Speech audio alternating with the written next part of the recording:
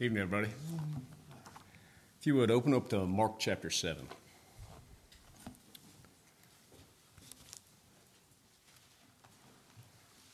Mark chapter 7. When you get there, look down in verse 31. We'll read to the end of the chapter here.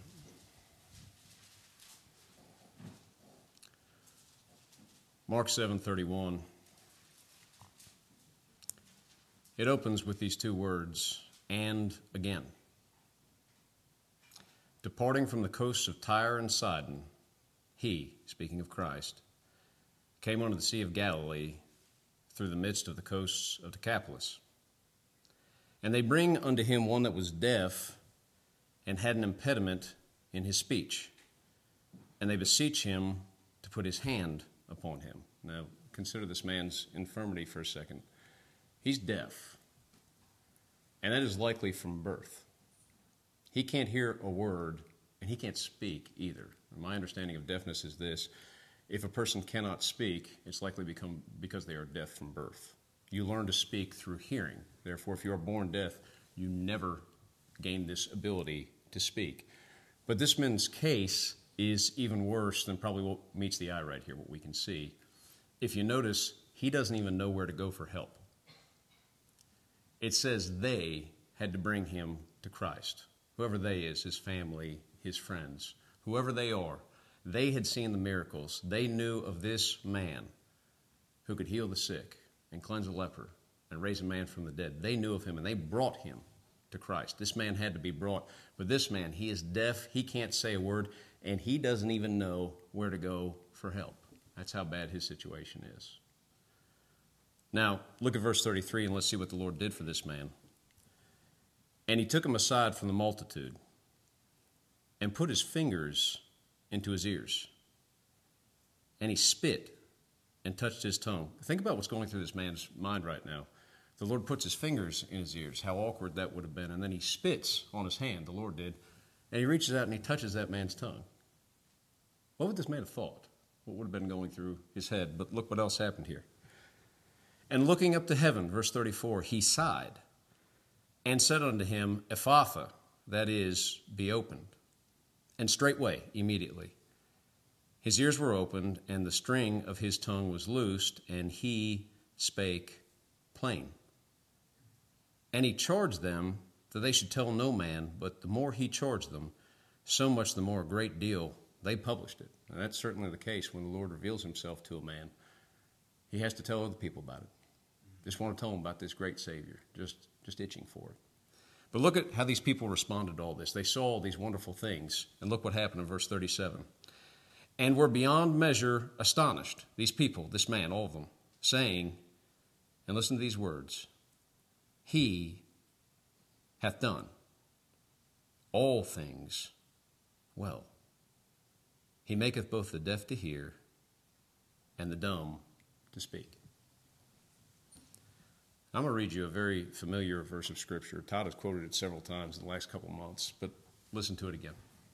This is 1 Peter 3:15. Peter says this, But sanctify the Lord God in your hearts, and be ready, always, in season and out of season, to give an answer to every man that asketh you a reason, a singular reason, of the hope that is in you, with meekness and with fear. How would you answer?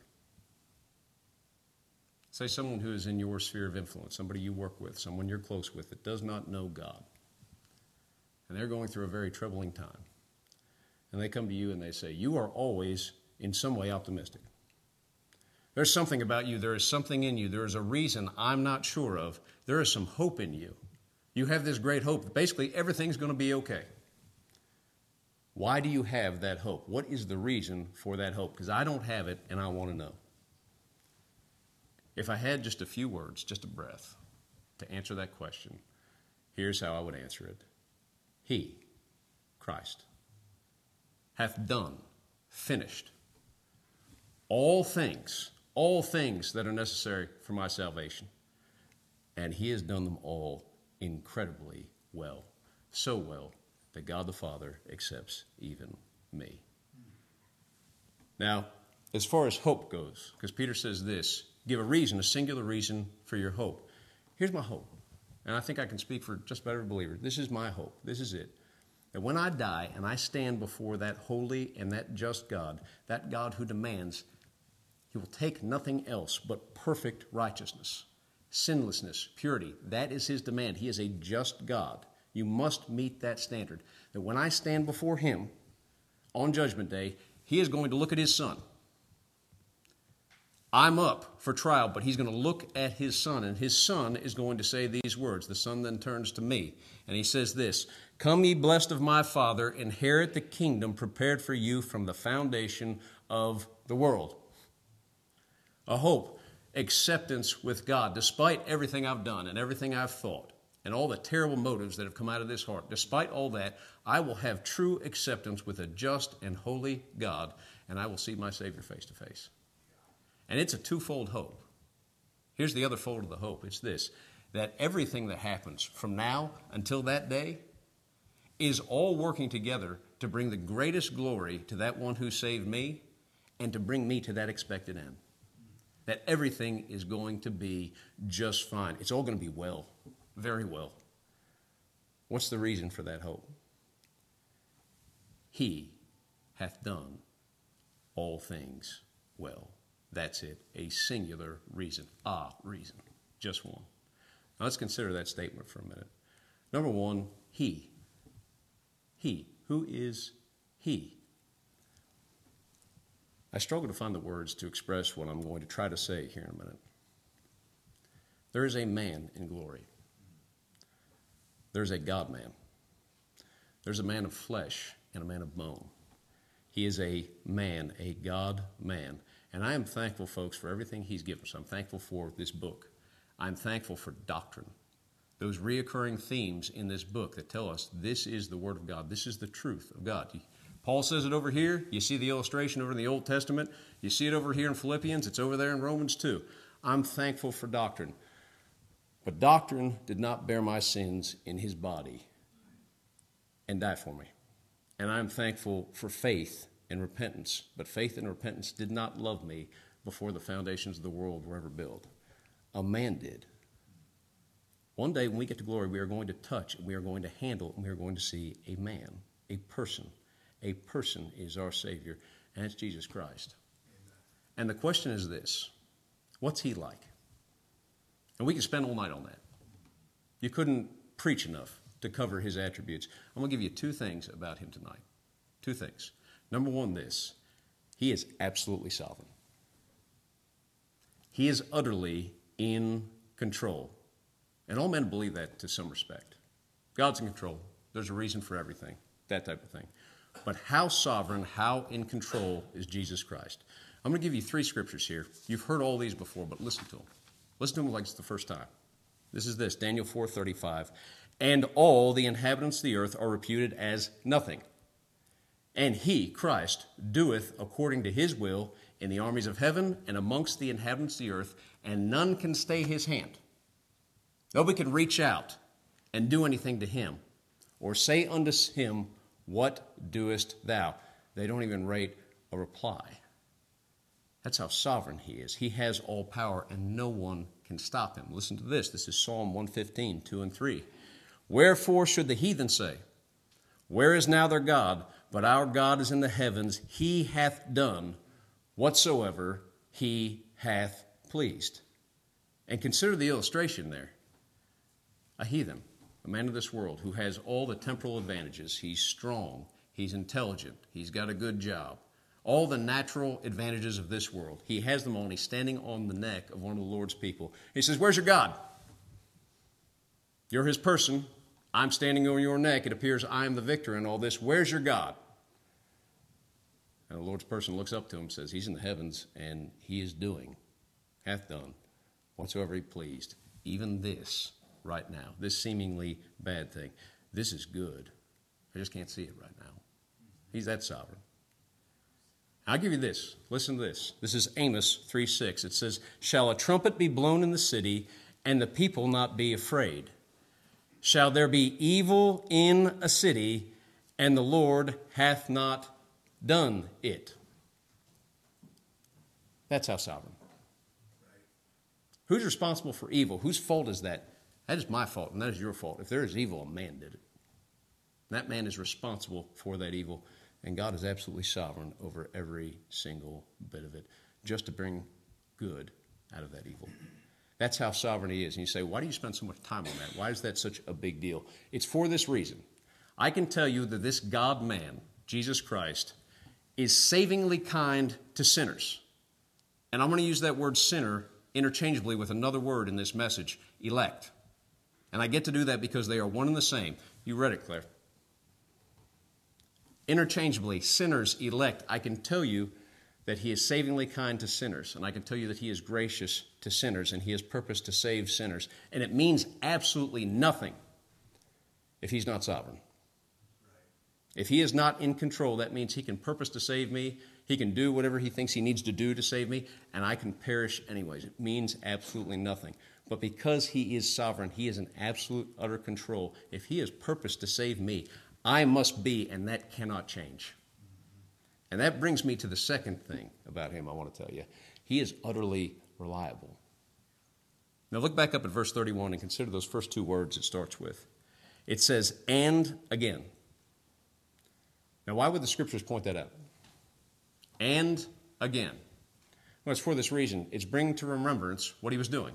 He was doing what he would always do. He was doing what he could be relied on to do. He was doing what he could be predicted to do.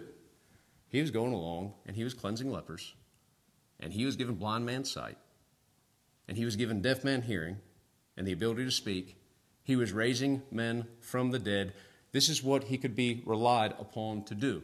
This is what he always did. I say this with all reverence. He is utterly predictable. Predictable. What he promises, he will do. And all these lepers, all these sick people, all these infirm people, they all came to him, and he came to all these sick people, all these lepers, all these infirm peoples. And those two things always come together. He goes to you, and you come to him because he draws you. That's it. And I challenge you to look in this book and show me one illustration where a sick person, an infirm person, came to the Lord for healing, and he didn't heal him. It doesn't exist. It says this in Luke 9:11. It says, and the people, when they knew him, followed him, and he received them, and spake unto them of the kingdom of God, and healed them that had need of healing. All of them. Every one of them who had a need of healing. You know what he did? He healed them. And he can be utterly relied upon to do that. If you are a sinner in need of healing, he's utterly reliable. He will not turn you away. He has promised in this book, if you need healing, come to him. You will have that healing. And here's the greater thought in all this. If you do ever come to him, if you ever find out you are an infirm person, sin sick, it is for only one reason, because he has saved you. He saved you from the foundations of the world. He, that's the first point. Here's the second one. He, Christ, hath done, finished all things necessary for a sinner's salvation. Turn over here to Colossians chapter 1. Let's just see something here.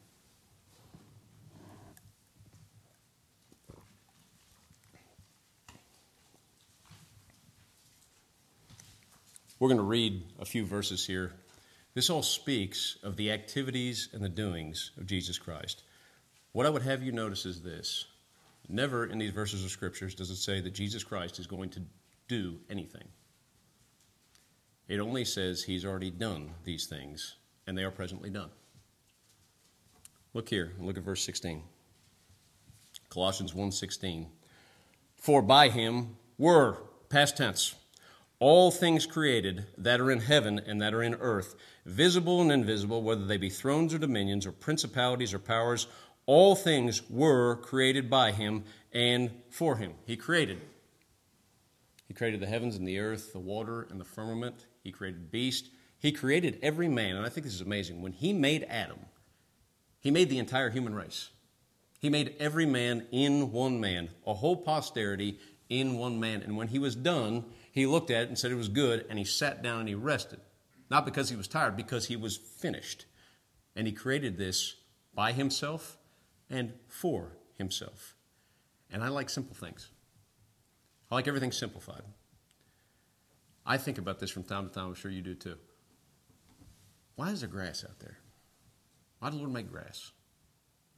Why trees? Why do we have stars over top here? Why is all this? Why is there dirt underneath that grass? I can tell you this, folks. It's as simple as this. There is dirt out there for one reason.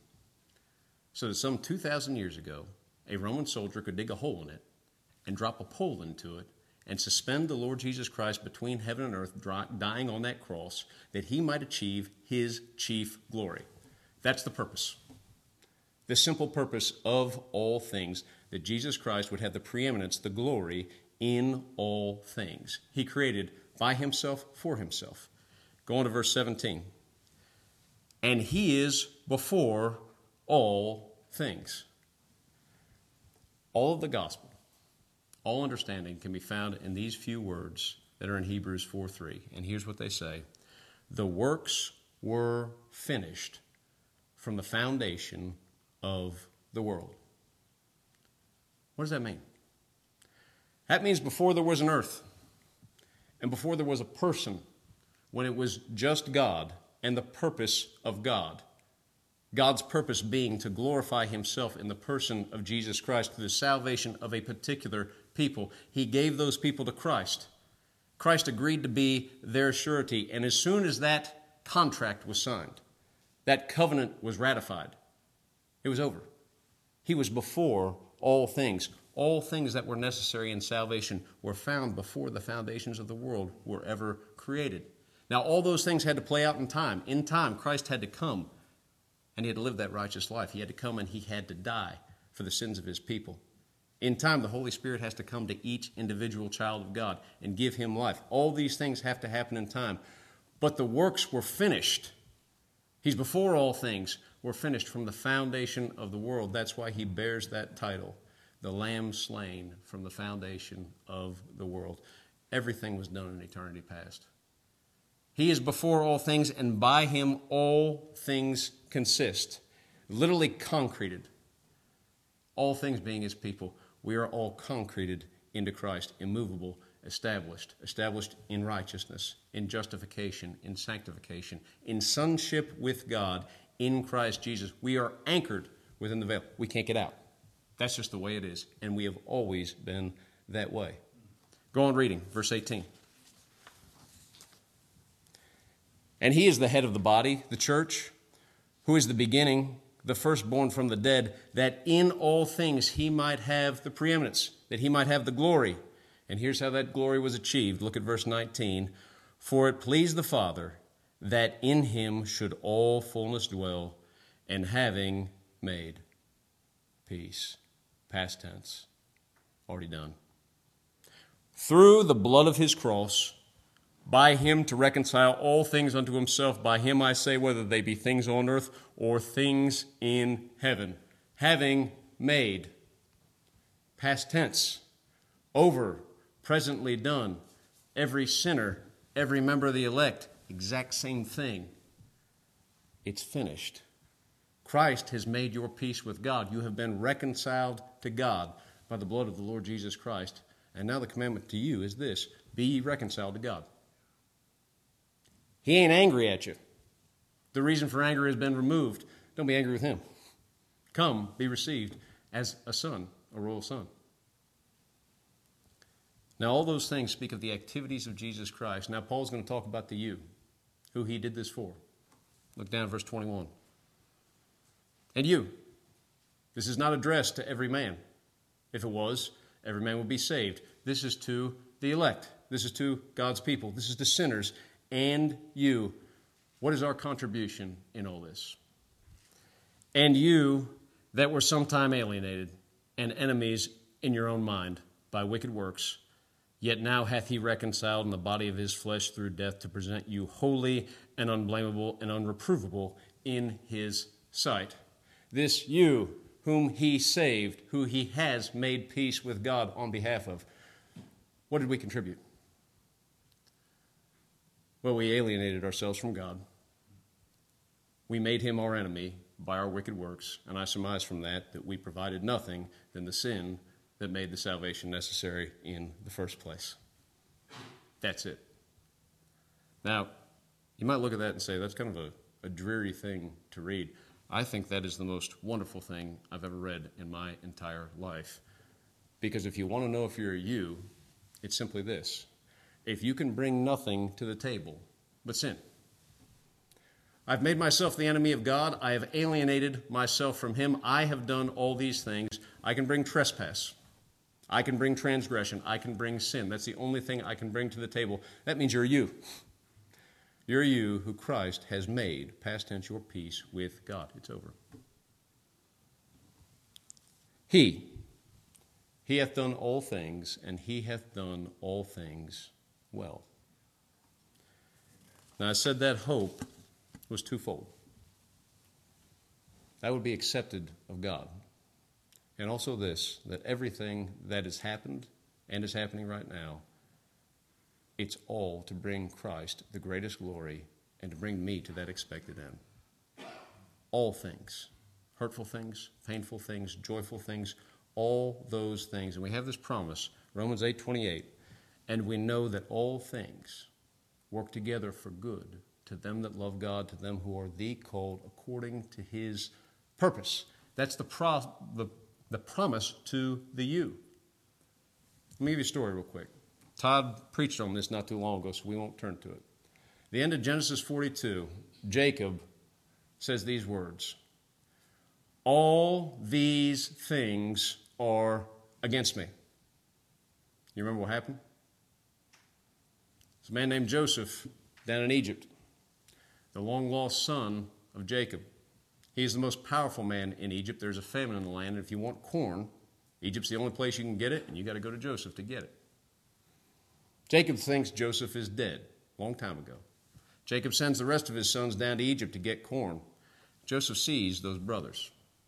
He recognizes them. They don't recognize him. And Joseph decides he wants to see the whole family. So he hatches a scheme, an elaborate ruse. He takes those boys and he takes Simeon. And he says, here's what I'm going to do. I'm going to hold Simeon in prison. And you're going to go get your brother Benjamin. And you bring him back so I can see him.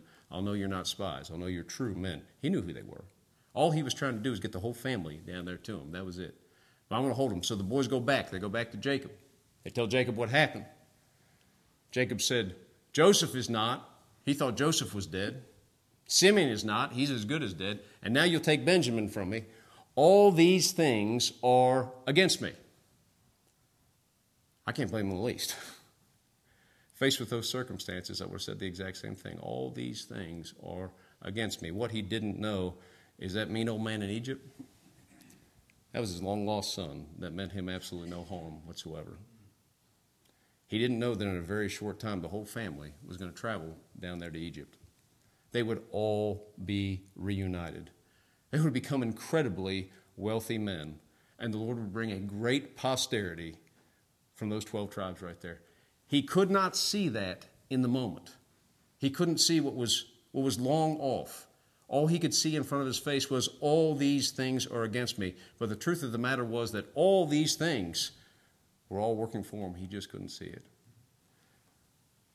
He did all things well. He hath done all things. He did it well. It's all well. It's all working for our good to bring us to that expected end, the very salvation of our souls. Now, that is the hope and the reason of the hope. Let's consider this man for a second. This man the Lord dealt with, very simple. He's deaf. He cannot hear a word, and that is likely from birth. He was born that way, and he represents the natural man, the way we are all born into this world. The natural man has no spiritual abilities. He cannot love. He cannot believe. He cannot see. Blind, but he is also deaf. Absolutely deaf. And you know what that means?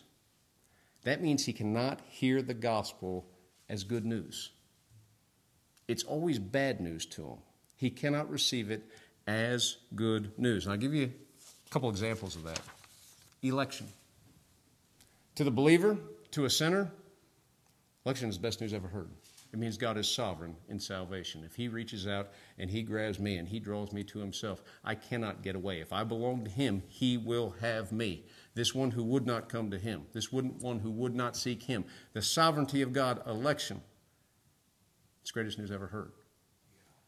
But to a man who is deaf, he is spiritually deaf, these are hard words. These are hard words to him. According as he hath chosen us in him before the foundation of the world, that we should be holy and without blame before him in love, having predestinated us unto the adoption of children by Jesus Christ to himself, according to the good pleasure of his will. To every believer, it's great news. To a natural man, that means I don't have any control. That means I'm not in the driver's seat. You can know whether you're elect or not. Are you a sinner? I'm not a sinner. I don't have anything for you. And here's what the natural man does when he finds something he doesn't like. He twists it. He twists the truth. He says this, well, what that means is there's a whole bunch of folks out there who are begging for mercy, who want to be saved by Christ, but he's going to pass them by just because he didn't elect them. It has never once happened. The very reason a man cries out for mercy, the very reason a man comes to Christ, the very reason a man wants to be saved by Christ in the first place is for one reason. Before the foundations of the world were ever built, God chose him in Christ, chose him unto salvation, and he's coming in time to draw him to himself. That's the truth of the matter. And the natural man will twist that every single time because he doesn't like the implication of not being in control. I give you this. Christ died only for his elect. Now to the believer, that's the best news you ever heard. For sinners, for his elect, he died, and he accomplished their salvation. It says this, Matthew 1:21, and he shall bring forth a son, and thou shalt call his name Jesus, for he shall save his people. Not all people, his people, from their sins. If you're a sinner, you're one of his people. That means he saved you. And if he died for all men, that robs us of our hope. It means he can die for somebody and they can end up in hell anyways. Those things which are precious to the sinner, precious to the Lord's people, the natural man cannot receive them. He is deaf. This man has another problem. Not only is he deaf, he can't speak. He has a speech impediment. And that impediment is found in verse 35. Look down there. Of your text, Mark 7. Mark 7:35 says, and straightway his ears were opened, and the string of his tongue was loosed. That word string, bondage. That's what it means. The natural man is in bondage. Bondage to a sinful, dead nature. Therefore, he can't speak right. So what do you mean he can't speak right? He can only say one word. You know what that word is? I got saved. I allowed Jesus Christ to be my personal Savior. I haven't done that bad. I've done some good things. I am saved because I. That is the impediment of the natural man. It's all about me, what I have done. Now, let me give you an Old Testament story on this. Turn over to Judges chapter 12. I want you to see this. I think this will express the point.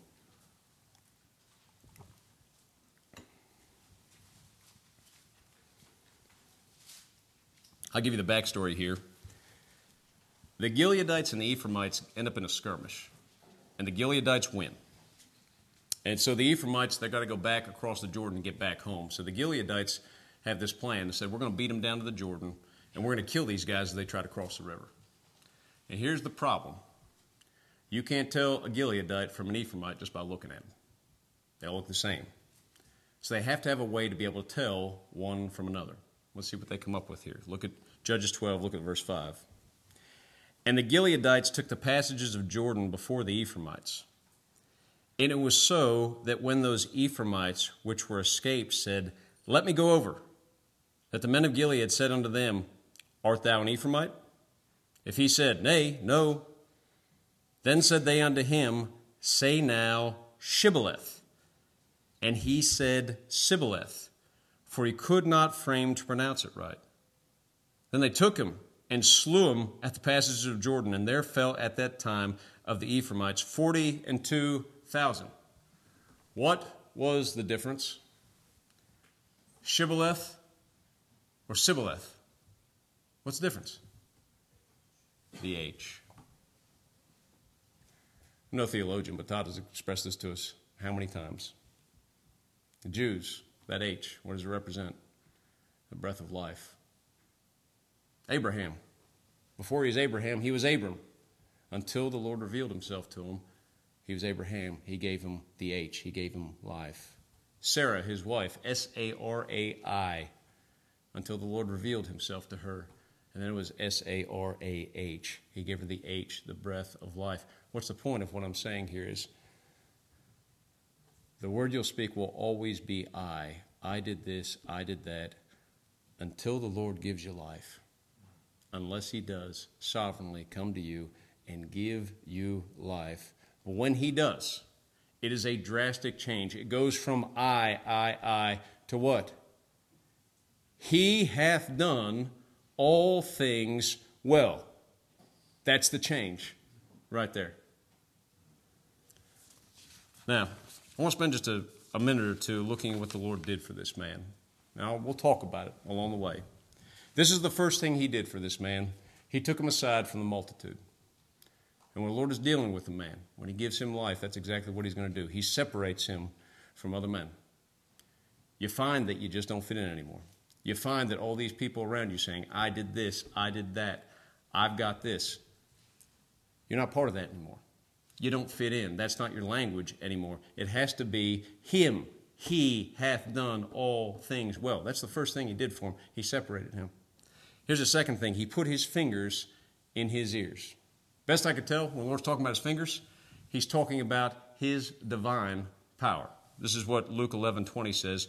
But if I, with the finger of God, cast out devils, no doubt the kingdom of God is come upon you. His fingers in his ears, his power. It takes power to save a sinner. And here's what you find out. You're powerless, and it has to be all his power. Third thing. He spit on his hand, and he touched that man's tongue. What's that all about? It's about a transfer. Something from the Lord went to that man. Something from that man went to the Lord. 2 Corinthians 5:21, for he hath made him sin for us who knew no sin, that we might be made the very righteousness of God in him. This is how a sinner is saved. Christ has to bear that man's sins. He has to die under the wrath of God, and the very righteousness of Christ becomes that man's righteousness, and that's real. There's nothing put on about that. That is truly the case because of union with the Lord Jesus Christ.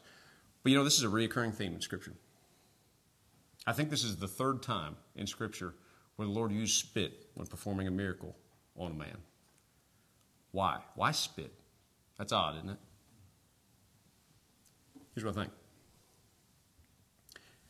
If you went to the doctor said you're sick, but I have a cure for you. You're not going to like it. Open your mouth. I have to spit in your mouth. And just recoiled, which is what I was hoping for. Yeah, exactly. It's gross. It's disgusting. This world wants to talk about love and wants to talk about community building and wants to talk about helping people create better lives for themselves. But no one wants to talk about blood. We have a very, very messy religion. No one wants to talk about a father forsaking his son. No one wants to talk about a son being forsaken by his father. Those things are messy. Those things are dirty. Nobody wants to talk about those things. Genesis 22.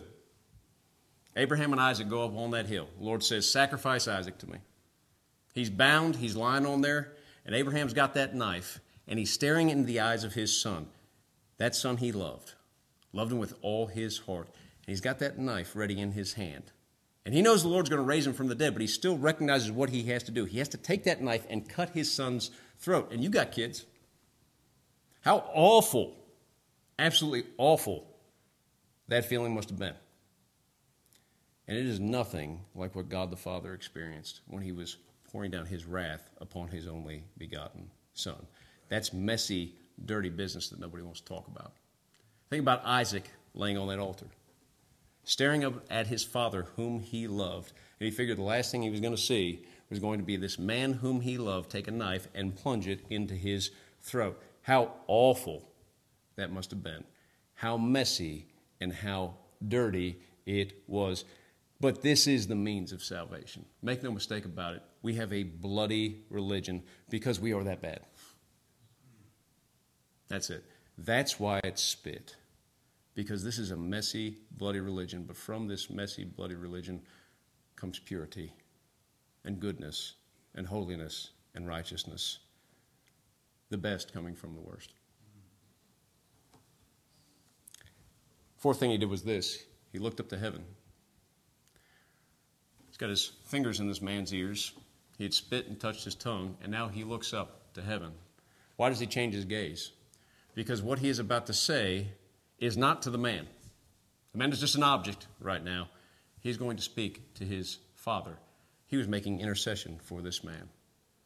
Just the same way the Lord Jesus Christ makes effective intercession for all his people. He comes into the presence of his Father, and because of who he is, he always gets what he wants. And he sighed. Was he tired of this guy? Was he over this? Was he angry at him? No. He sighed because he is a high priest who is touched with the feelings of our infirmities. He knew exactly what he was going through. And he finally said this. He looked up and said, "Ephphatha, be opened."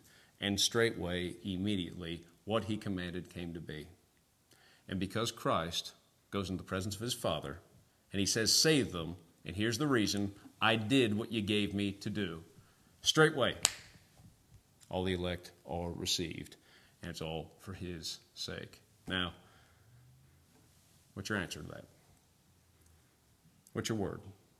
It is either I, or it's he hath done all things well. If it's he, you got the H. You're a child of God. I'm going to leave you there.